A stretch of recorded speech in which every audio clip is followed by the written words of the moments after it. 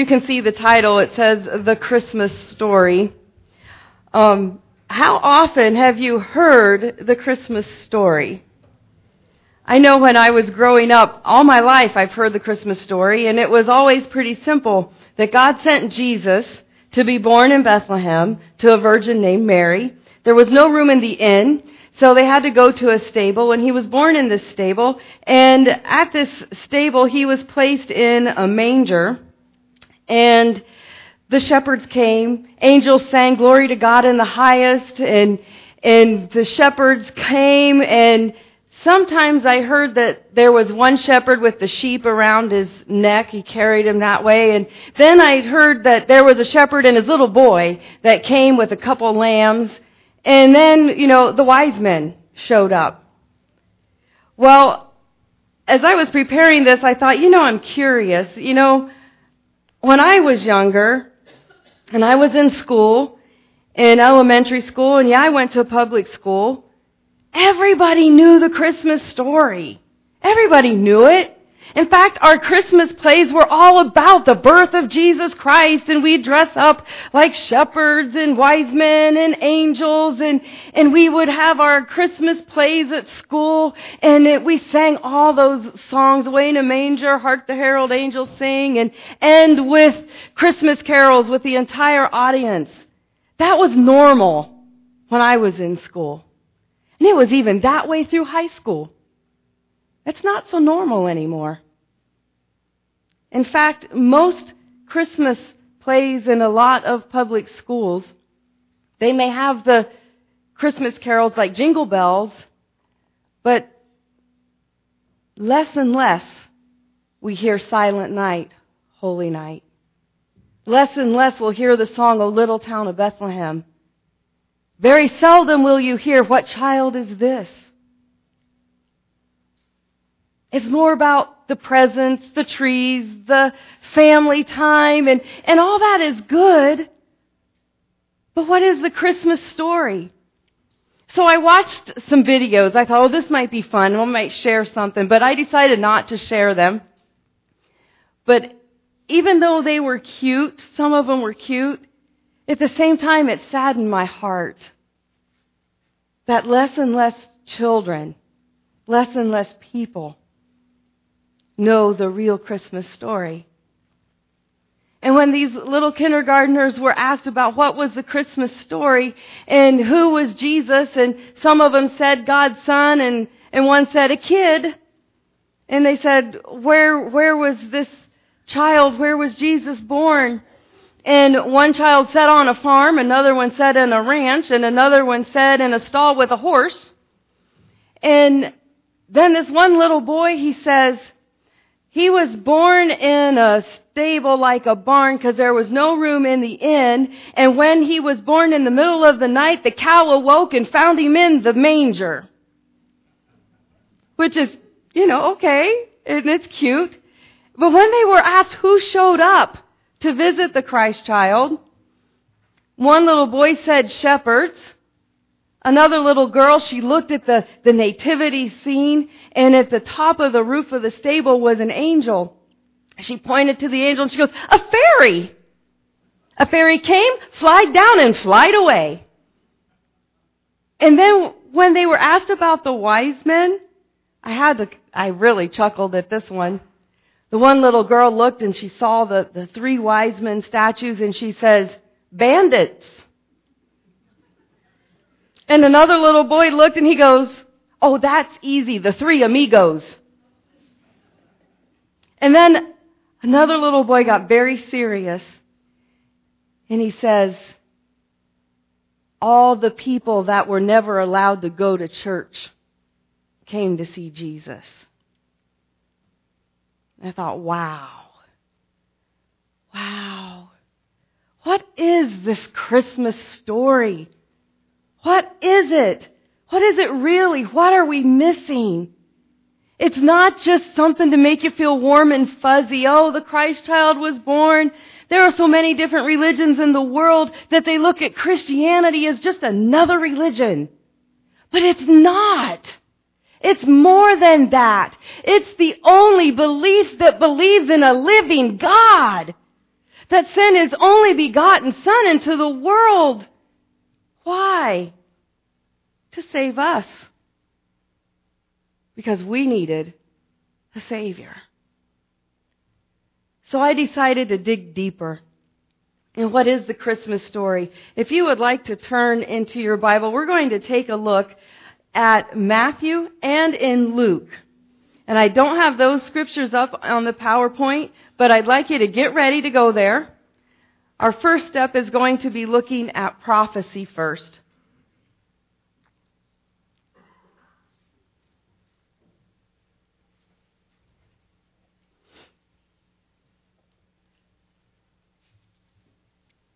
Before we do that, I need to pray.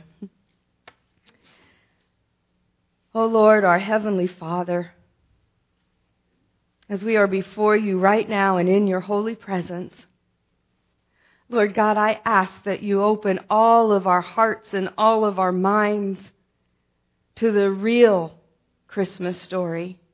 Help us to see the truth behind all of the stuff that goes on around us this time of year. Help us to see through all of it and see who your Son Jesus really is and find out why He really came. Help us this day, Lord, to know the truth behind the Christmas story. In Jesus' name, amen.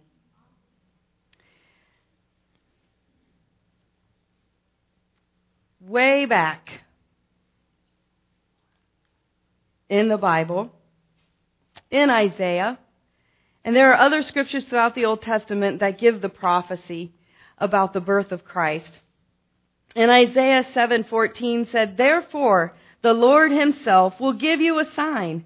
Behold, the virgin shall conceive and bear a son, and shall call his name Emmanuel." And then again in Isaiah chapter 9, verses 6 and 7, "For unto us a child is born, unto us a son is given, and the government will be upon his shoulder, and his name will be called Wonderful, Counselor, Mighty God, Everlasting Father, Prince of Peace. Of the increase of his government and peace there will be no end." Micah chapter 5 tells us in verses 3 and 4, "Therefore he shall give them up." Verse 2. Looked at the wrong spot. Micah 5:2.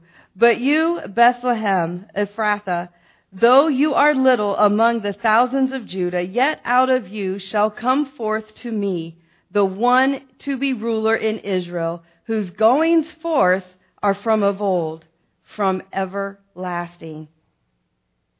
So it was prophesied through Isaiah and Micah and Jeremiah, and even Daniel made reference to the birth of this Savior, who is Jesus Christ. But 400 years of silence took place.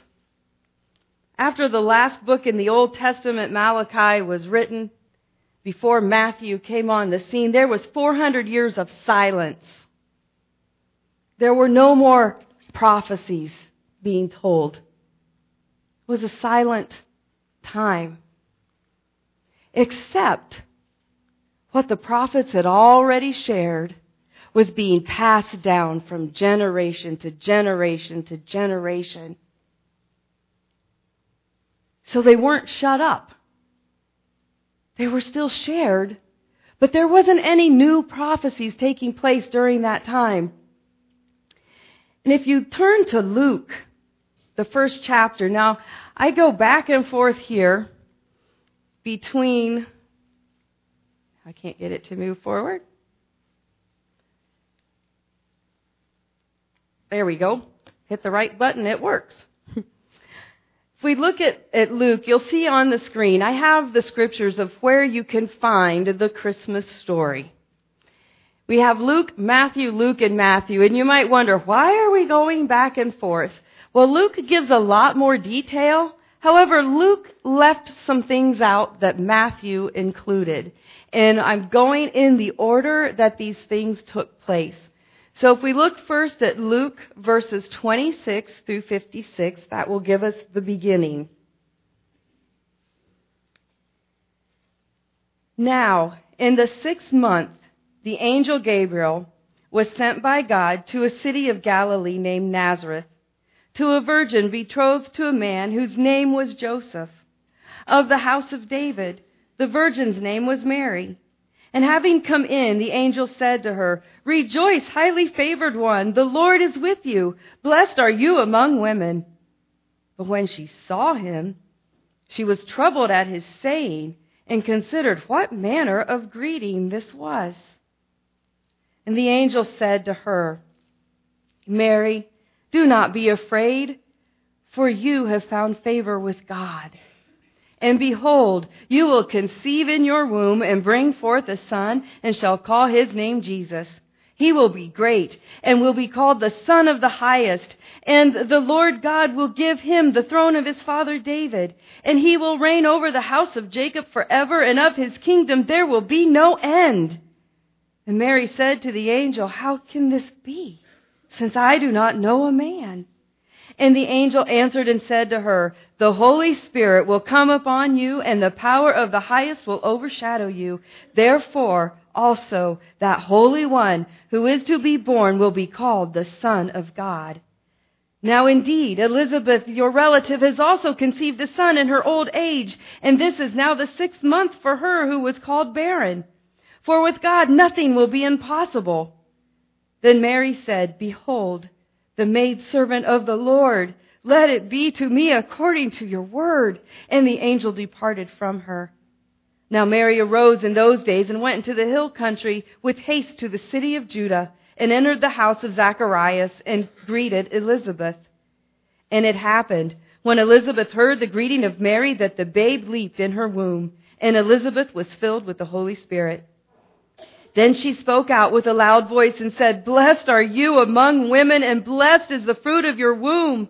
But why is this granted to me, that the mother of my Lord should come to me? For indeed, as soon as the voice of your greeting sounded in my ears, the babe leaped in my womb for joy.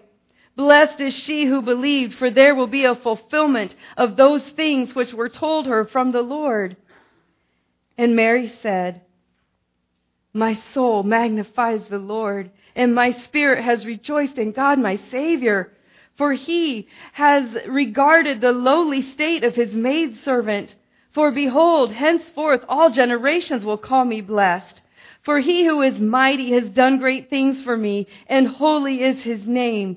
And his mercy is on those who fear him from generation to generation. He has shown strength with his arm. He has scattered the proud in the imagination of their hearts.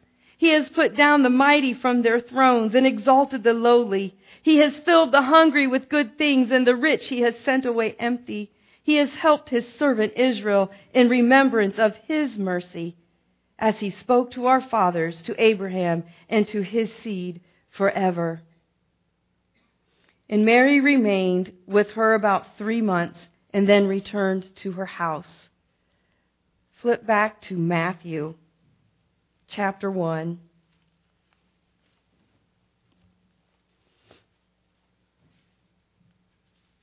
And as the angel of the Lord appeared to Mary, and Mary went forth and did what she was told, the angel also appeared to Joseph. Verse 18. Now the birth of Jesus Christ was as follows. After his mother Mary was betrothed to Joseph, before they came together, she was found with child of the Holy Spirit. Then Joseph, her husband, being a just man and not wanting to make her a public example, was minded to put her away secretly. But while he thought about these things, behold, an angel of the Lord appeared to him in a dream, saying, "Joseph, son of David, do not be afraid to take to you Mary your wife, for that which is conceived in her is of the Holy Spirit. And she will bring forth a son, and you shall call his name Jesus, for he will save his people from their sins." So all this was done, that it might be fulfilled which was spoken by the Lord through the prophet, saying, "Behold, the virgin shall bring forth a child, and bear a son, and they shall call his name Emmanuel," which is translated, God with us. Then Joseph, being aroused from sleep, did as the angel of the Lord commanded him, and took to him his wife, and did not know her till she had brought forth her firstborn son, and he called his name Jesus. Go back to Luke chapter 2.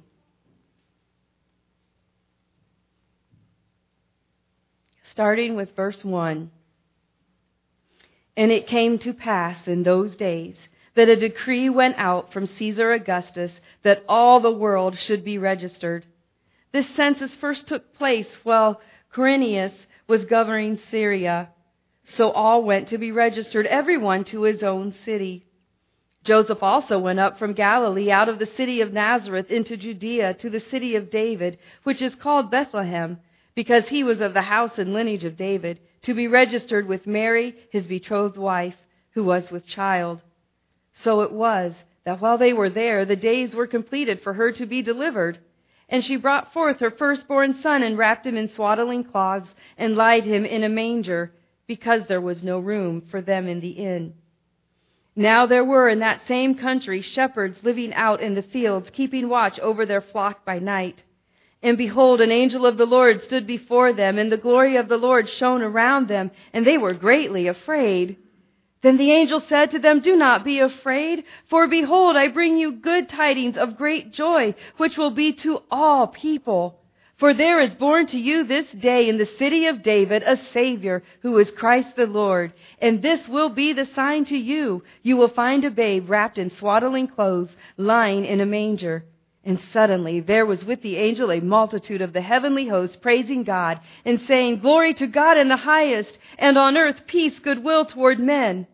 And so it was, when the angels had gone away from them into heaven, that the shepherds said to one another, "Let us now go to Bethlehem and see this thing that has come to pass, which the Lord has made known to us."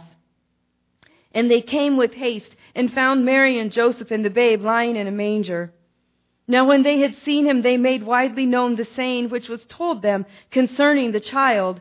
And all those who heard it marveled at those things which were told them by the shepherds. But Mary kept all these things and pondered them in her heart. Then the shepherds returned, glorifying and praising God for all the things they had heard and seen as it was told to them. Turn back to Matthew chapter 2.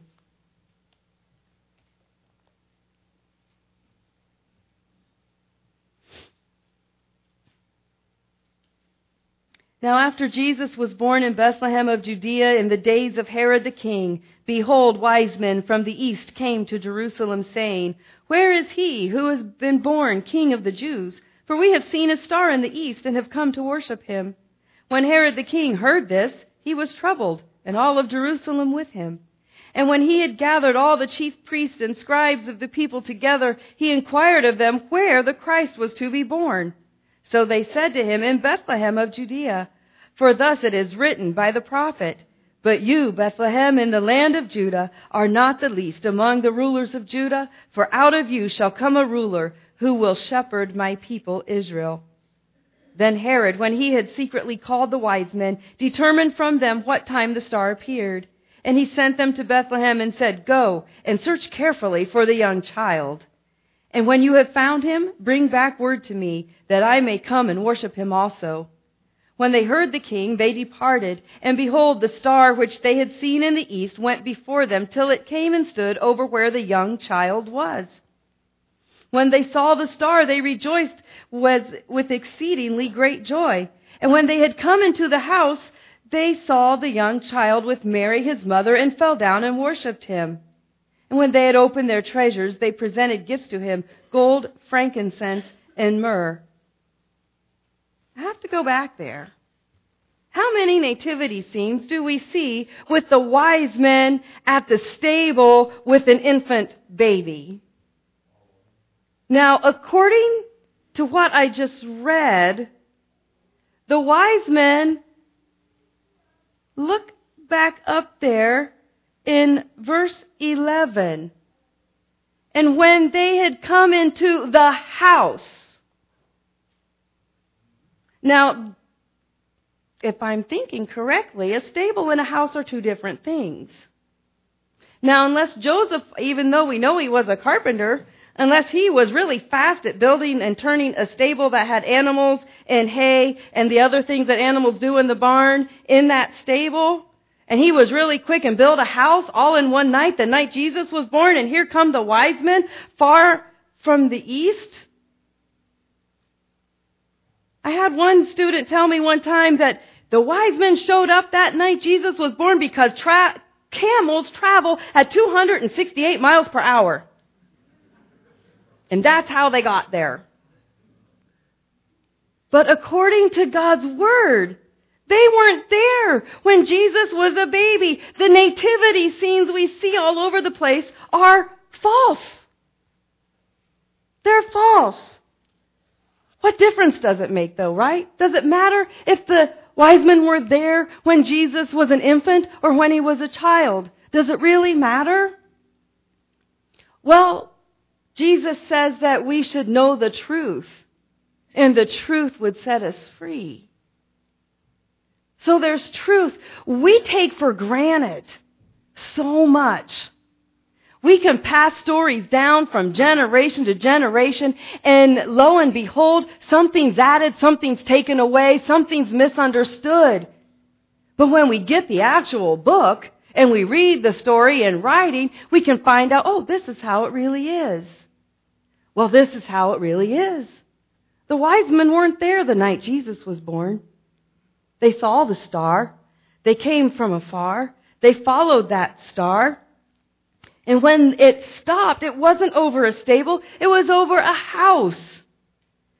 So they saw that star in verse 10, and they rejoiced with exceedingly great joy. And when they had come into the house, they saw the young child with Mary his mother, and fell down and worshipped him. And when they had opened their treasures, they presented gifts to him of gold, frankincense, and myrrh. Then, being divinely warned in a dream that they should not return to Herod, they departed for their own country another way. Now when they had departed, behold, an angel of the Lord appeared to Joseph in a dream, saying, Arise, take the young child and his mother, and flee to Egypt, and stay there until I bring you word, for Herod will seek the young child to destroy him. When he arose, he took the young child and his mother by night, and departed for Egypt, and was there until the death of Herod, that it might be fulfilled which was spoken by the Lord through the prophet, saying, Out of Egypt I called my son. Then Herod, when he saw that he was deceived by the wise men, was exceedingly angry, and he sent forth and put to death all the male children who were in Bethlehem and in all its districts, from 2 years old and under, according to the time which he had determined from the wise men. More proof that the wise men didn't see Jesus as an infant. The wise men had been watching that star for at least 2 years, traveling, following that star to go see, where is this Christ child? How do we know that? If that were not so, then King Herod would have not had to put to death children ages 2 years old and younger. He could have just said, kill all the babies under 1 year of age. That ought to do it. He didn't want a king to come and replace him. That was not of his bloodline. So why not kill them all? 2 years old and younger. Verse 17, Then was fulfilled what was spoken by Jeremiah the prophet, saying, A voice was heard in Ramah, lamentation, weeping, and great mourning, Rachel weeping for her children, refusing to be comforted, because they are no more. Now when Herod was dead, behold, an angel of the Lord appeared in a dream to Joseph in Egypt, saying, Arise, take the young child and his mother, and go to the land of Israel, for those who sought the young child's life are dead. Then he arose, took the young child and his mother, and came into the land of Israel. But when he heard that Archelaus was reigning over Judea instead of his father Herod, he was afraid to go there. And being warned by God in a dream, he turned aside into the region of Galilee.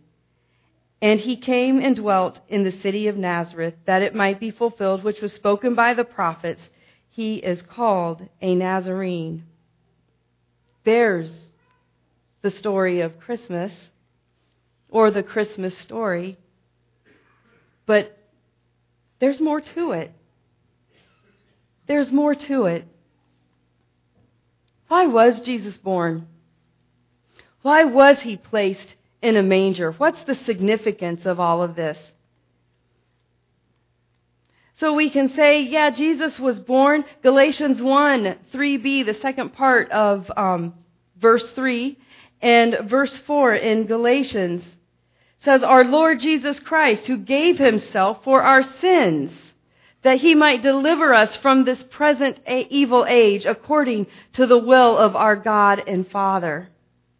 He was sent as part of God's will to deliver us from our sins. I think back at what Mary said in Luke,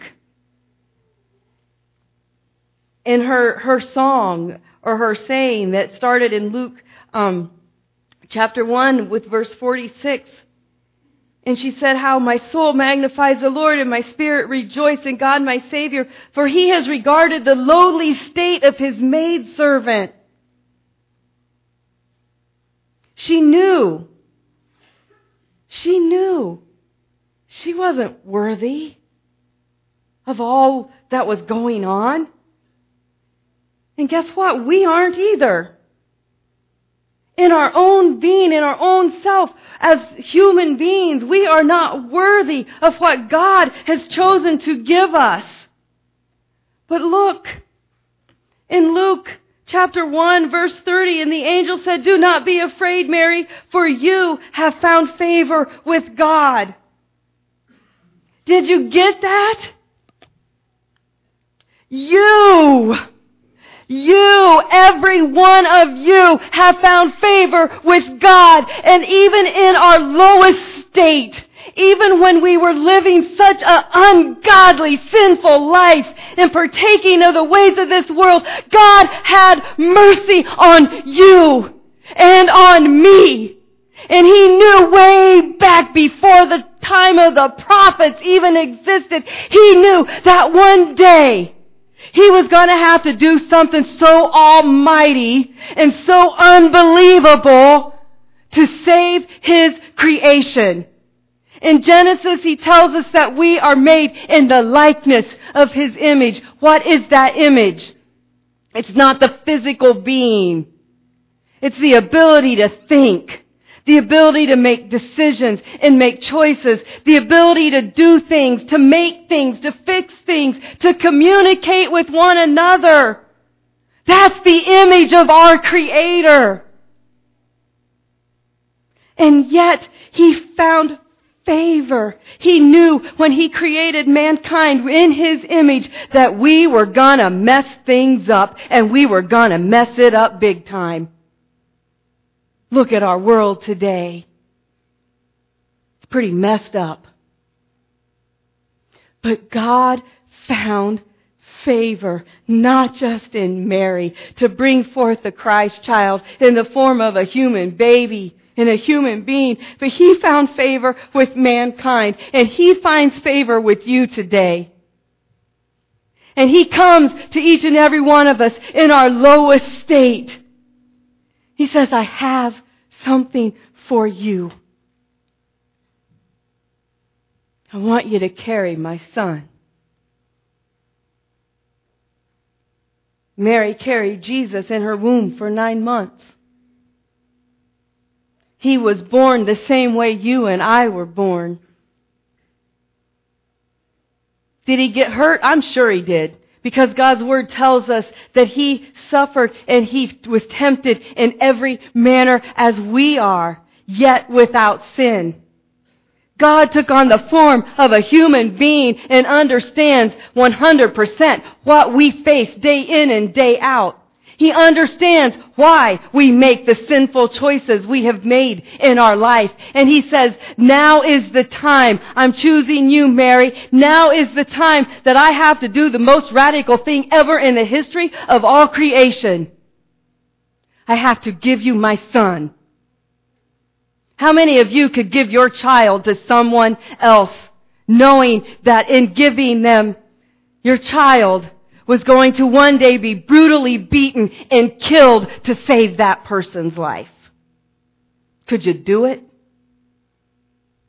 Could you give your own child away knowing what was going to happen to them?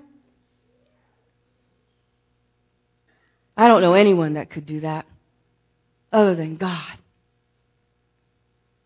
And that's what God did. He said, Mary, how hard would that have been for God to look at the world and find favor in all the garbage that was going on and still find just a little bit of goodness in the hearts of mankind because God placed it there to begin with.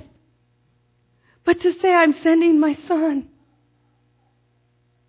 and He's going to save the people from their sins. I'm making a way of escape for them. I'm going to be their deliverer through my Son, Jesus Christ. And the people can be delivered, and they will be forgiven of their sins if they will just accept my Son, Jesus, and what He represents and why I sent Him. God provided a way of escape. Escape from the destruction of sin. Paul tells us in Romans, shall we continue in sin so that grace may abound? God forbid. That's why Christ died, so we don't have to stay in our sins any longer. And the only way we can stay away from sinning is through the blood of Jesus Christ and the power of the Holy Spirit to direct us. God's Word tells us there's no temptation that can overtake a man or a woman for that matter, or a child or an adult, that God can't stop from happening. But it's up to us. There it is again, the image of God, to be able to make a choice. It's up to us to call on Him and say, Jesus, help me not to give in to this temptation, because temptation is not sin. But when we give into it and we partake of it and we do it, then it is sin. And with sin comes death. And with death comes destruction and eternal separation from Jesus Christ. And in all of that, God found favor in mankind. So much so that He sent His only Son. He sent His only Son. Jesus said in John 3:16 and 17, and most of you know this by heart, for God so loved the world, He sent His only begotten Son, that whoever believes in Him should not perish, but have everlasting life. For God did not send His Son into the world to condemn the world, but that the world through Him might be saved. He loved us that much. So Jesus was born to save us from our sins. Sounds simple enough, but there's more to it. Why was He placed in a manger? What is a manger? Basically, it's a feed trough. It's a long box filled with hay, and the animals go and they eat out of it. So you can imagine what's in that feed trough. Not just hay. The animals are eating out of it. You've got their slobber in there too. And whatever else could possibly be in there, being in a stable. And that was the only place for Mary to lay God's Son. In a filthy, slobbered on feed trough. She wrapped Him up as best she could with what she had. And she laid the Son of God in a feed trough. Why? God's Word tells us why. John 6:48 through 58. Jesus said, I am the bread of life. Your fathers ate the manna in the wilderness and are dead. This is the bread which comes down from heaven, not that one may eat of it and not die. I am the living bread which came down from heaven. If anyone eats of this bread, he will live forever. And the bread that I shall give is my flesh, which I shall give for the life of this world. The Jews therefore quarreled among themselves, saying, how can this man give us his flesh to eat? And Jesus said to them, most assuredly I say to you, unless you eat the flesh of the Son of Man and drink of his blood, you have no life in you. Whoever eats my flesh and drinks my blood has eternal life, and I will raise him up on that last day.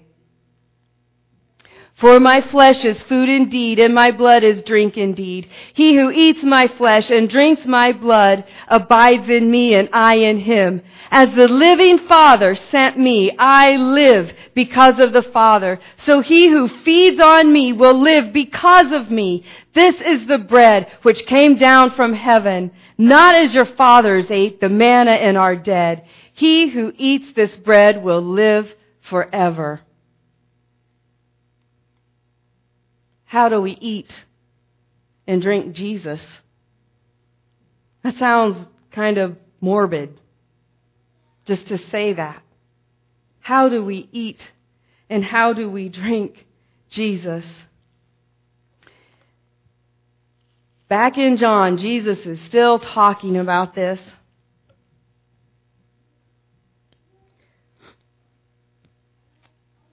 John 6:35. Jesus said, I am the bread of life. He who comes to me shall never hunger, and he who believes in me shall never thirst. In verse 37, all that the Father gives me will come to me, and the one who comes to me I will by no means cast out.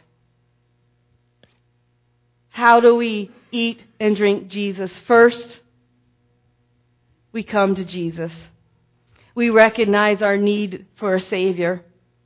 We learn about him through reading the Word of God, through hearing the Word of God. And we believe in him. And to believe in him means to commit to him by applying God's Word to our life.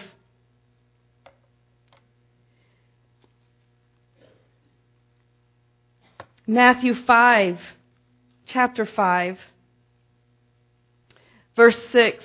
Jesus said to them, blessed are those who hunger and thirst after righteousness, for they shall be filled. John 4:14 says, Jesus said this, whoever drinks of the water that I will give him will never thirst, but the water that I shall give him will become to him a fountain of water springing up into everlasting life. The bread of life, Jesus, was laid in a feed trough, a manger, symbolic of the fact that he has spiritual food for us. The animals ate the hay. We feast on God's Word. John 1:1 says, in the beginning was the Word, and the Word was with God, and the Word was God. And the Word became flesh and dwelt among us, Jesus Christ. When you see the nativity, and you see that babe lying in the manger, like we have the manger right down there with the baby in the manger, it's more than just, oh, there was no room in the inn. There's a child named Jesus Christ that we celebrate at Christmas time. We celebrate his birth. He came to save us from our sins, but we have to take him in. We invite him into our hearts to be our Lord and Savior, to forgive us of our sins, and we feast on his words. His words are life, and life everlasting, the bread of life. Give us this day our daily bread. Give me more of Jesus every single day. God, I want him more. I've known through my life, with my mistakes and my bad choices I have made, that I am absolutely nothing without Jesus. And nothing else in this world matters but my relationship with him. It doesn't matter what anyone else thinks of me. The only thing that matters is what God thinks of me and what he thinks of you. And what he thinks of us is that he loves us so much. He doesn't want anybody to be lost. And the only way we are not lost to a devil's hell for an eternity is by feasting on that child that was born and laid in a feed trough. We can't feast on Jesus. We cannot live that abundant life that He has for us and be filled with that living water running over like a fountain, the Spirit of God. We cannot receive the Holy Spirit without believing in Jesus Christ. And yeah, we can say, oh, I believe in Jesus and do nothing with Him. It doesn't work. We have to allow Him to work through us. To live so much in our life that we can walk in Walmart on its busiest day and be bumped into and still smile. And say, God bless you. We need to be so filled with Jesus Christ and His Holy Spirit that when someone wrongs us, because they will, and they do, and they say things against us, it's not against you or me, it's against who's in us. If you've asked Jesus Christ in your life and someone wrongs you, they're wronging Jesus Christ. Don't allow the devil to fill you with bitterness or unforgiveness. Because the people who wrong us and say things against us to bring us down are saying it to the one who lives in us, and that's Jesus Christ. And God will take care of them. But His Word tells us, and as we feast on Jesus, we learn this. Jesus tells us we are to forgive those who wrong us. We are to love our neighbor as ourselves. We are to love unconditionally because God's love keeps no record of wrongs. It hopes, it forgives, it is kind. Keeps no records of wrongs. Yes, there are times when something's going to happen and you're going to feel like there is no way I can forgive that person for what they've done. There is absolutely no way. And Jesus says, unless you forgive them, I won't forgive you. Wow. When we feast on Jesus, we learn how to live our life. And when we feast on Jesus and we learn how to live our life, He promises us that we will have success. We will be more than a conqueror through Jesus Christ our Lord. Otherwise, we sit in misery. So think about this Christmas story. Think about it. God saw you before you were even created. And you found favor in God's eyes. So much so that He had to send His only begotten Son to experience everything that you have experienced. Emotionally, mentally, physically. He understands it all. And He came and died and rose on the third day to give each and every one of us victory over anything and everything that would hold us down. Feast on Jesus this Christmas. Seek Him more and more and more. He is the living God. He's not Buddha. He's not a statue that you go rub its belly and hope good things happen. He is the living God that you can go to any time, any place, anywhere, any moment, any situation and say, God, help me. Or sing His praises. Thank Him for what He's doing. Thank Him for things that you haven't even experienced yet. Because He's got them. He's going to bless you. Thank Him for what He's doing. And most importantly, thank Him for that child that was placed in the feed trough. That we can feast on Him and have abundant life through Jesus Christ our Lord. Would like you to stand and recite what is known as the Lord's Prayer with me. And when we get to that part, give us our daily bread. Know in your heart that that is referring to Jesus Christ. our spiritual daily bread. And if we don't take in Jesus daily, we're going to have a rough road to go. And the more we take in Jesus, the more abundant life we have. And the more we are conquerors through Jesus Christ our Lord. The Lord's Prayer. Our Father, which art in heaven, hallowed be thy name. Thy kingdom come, thy will be done, in earth as it is in heaven. Give us this day our daily bread, and forgive us our debts as we forgive our debtors. And lead us not into temptation, but deliver us from evil. For thine is the kingdom and the power and the glory forever. Amen.